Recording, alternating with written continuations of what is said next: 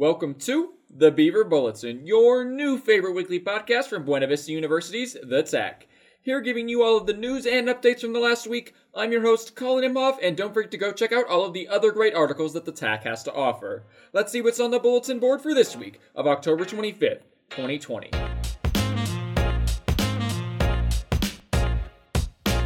Today on the bulletin board, we've got BVU's first Fall Fest, we've got early voting records being broken, and the 2020 World Series. All of that and more to come on this week's episode of the Beaver Bulletin. If you want to learn more about any of these stories, scroll on down to the description and you can go check out these articles for yourself. Now, to our first story. Our first story on the board is BVU hosting its first Fall Fest. Since events on campus have been hard to do this semester, Student Success and Team Health and Wellness have decided to put on this Fall Fest in hope of raising morale of students. I was able to talk to Assistant Director of Campus Activities and Leadership, Erica Swanson, who told me about the event. Okay, Erica, I was just wondering how Fall Fest really came to be. What was the idea behind it and how did it really become a thing? Yes, good question. So early on in the semester, with all of the challenges we were facing with COVID-19, we realized that students needed an opportunity to socialize with each other, get out of their rooms, and have safe spaces where they could still interact and engage and hang out with each other, do something fun on campus. And we had lots of fall-themed ideas because obviously we love fall. And so we decided to just do 1 week full of activities every single night, partnering with different organizations, student orgs, athletics teams, other departments, and just have something fun on campus to look forward to and to just celebrate that we're here, we're together, we're facing challenges, but we're overcoming them. COVID event planning is just a whole new world for a lot of us, but we're starting to get pretty used to it. Essentially, we have to think about the space that we're in and working with event services to figure out the capacity of that space, how many people should be in that space at one time, making sure we have enough room to physically distance everyone. So that's been really important. Really just making sure the activities that we're choosing to do are things that you can do physically distanced from each other, but still in a way you can socialize with others. Just making sure things can be fun, but safe and distanced at the same time. What activity are you looking forward to the most? That's a tough question because all of the activities this week I think are going to be so fun. One thing that I really love about the week is that we're collaborating with so many student organizations. So I'm so excited to see those events and what the student orgs do with them. So Student Activities Board, SAB, is doing a couple. Team Wellness is doing Trunk or Treat. A couple of the athletics teams are putting on pumpkin smashing and pumpkin bowling. Lots of fun things. I think I'm really excited to see how pumpkin smashing goes. It's not something I've ever done before. I think it'll be really fun. I think it'll be a great way to see, de-stress, and I think it'll be a lot of fun for students. So I'm very intrigued by that one.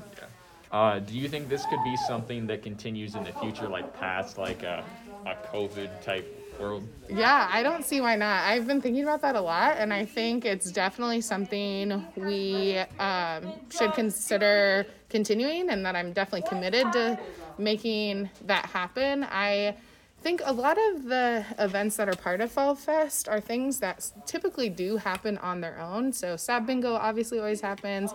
Alps always does pumpkin decorating and carving on their own. A lot of these things happen on their own a lot. So this year we're definitely adding that collaboration piece, and we're coming together as a community and where we throw one big event. So I definitely think it's something that can continue in the future and hopefully will. Thanks to Erica for sitting down and talking with me. Let's hope the university can continue to have fun events like Fall Fest, and hey, maybe something like Fall Fest becomes a new BVU tradition. Next up on the board sticks with BVU as Dr. Brian Lensmeyer, who has been serving as the interim president of Buena Vista University since May, was named the 19th president of the university by the Board of Trustees on Monday. Dr. Lensmeyer has been at BVU since 2003, where he started off as a biology professor.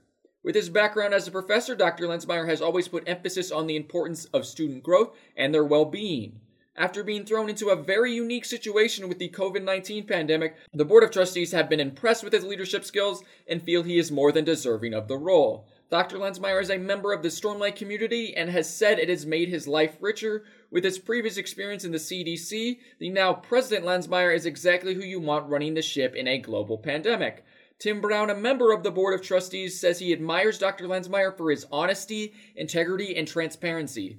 Students have also been a fan of Dr. Lensmeyer as he's always been willing to talk to students.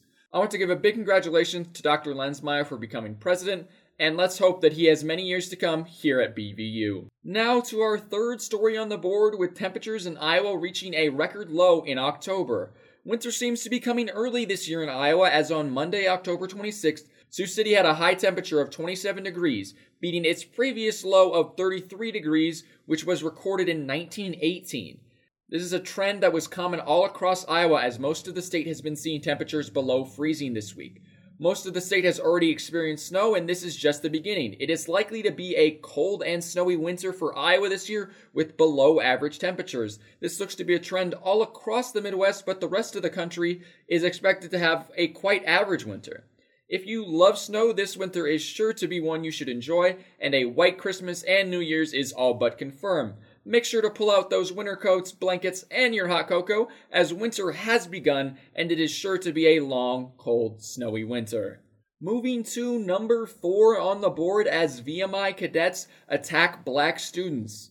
The VMI, or the Virginia Military Institution, had cadets that expressed their anger with black cadets and alumni on an anonymous chat app. This anger was fueled by the black cadets and alumni that detailed the racist encounters they had experienced at VMI. These experiences were shared with the world in a story in the Washington Post. After viewing the reactions, the Virginia governor, Ralph Northam, ordered an independent investigation of the culture at VMI. This past Monday, General J.H. Binford Pay III, the superintendent of VMI, resigned as Northam and other government officials no longer had confidence in his leadership and wanted him out. The anonymous chat app used to attack black students is called Yodel and is very popular among military schools. On the app, you are not forced to register with a name, email, or anything, keeping it very anonymous. More outrage ensued as many posts on Yodel blamed black students for the separation, claiming that they were the ones that sit in their own little corner. Multiple school officials have stated that they don't believe there is any systematic racism at VMI, but only the investigation will determine that. Coming to our 5th story on the board, with Americans breaking early voting records. With the election being next week, there have already been an astounding 66 million early votes casted. This puts the 2020 election on a record voter turnout pace. Those 66 million early votes is some 19 million more pre-election votes than the 2016 election. These numbers are a relief, as after the last election being the worst voter turnout in the past 20 years, and there being a pandemic going on, many experts were worried about the voter turnout. University of Florida professor Michael McDonald, who runs the U.S. Election Project, which is a voter turnout database, has predicted that 150 million people will vote in the election. This would be a 65% voter turnout, which would be the highest turnout rate since 1908. States like Texas lead the charge, as they are already at 87% of their voter turnout into the 2016 election. According to McDonald, 88 million voter ballots were requested by mail, and roughly 44 million of those ballots have been returned by mail. Hopefully McDonald's predictions are correct about a large voter turnout. Remember, if you haven't already, it is not too late to go register to vote and do your civic duty. The final thing on the board is, of course, our events of the week, the 2020 World Series. This season looked very different from any other season in Major League Baseball. Teams played only 60 games compared to the normal 160 games, and a full wildcard series was played rather than just a play-in. This year, the Tampa Bay Rays and the Los Angeles Dodgers met in the World Series, with the Dodgers winning the series 4-2.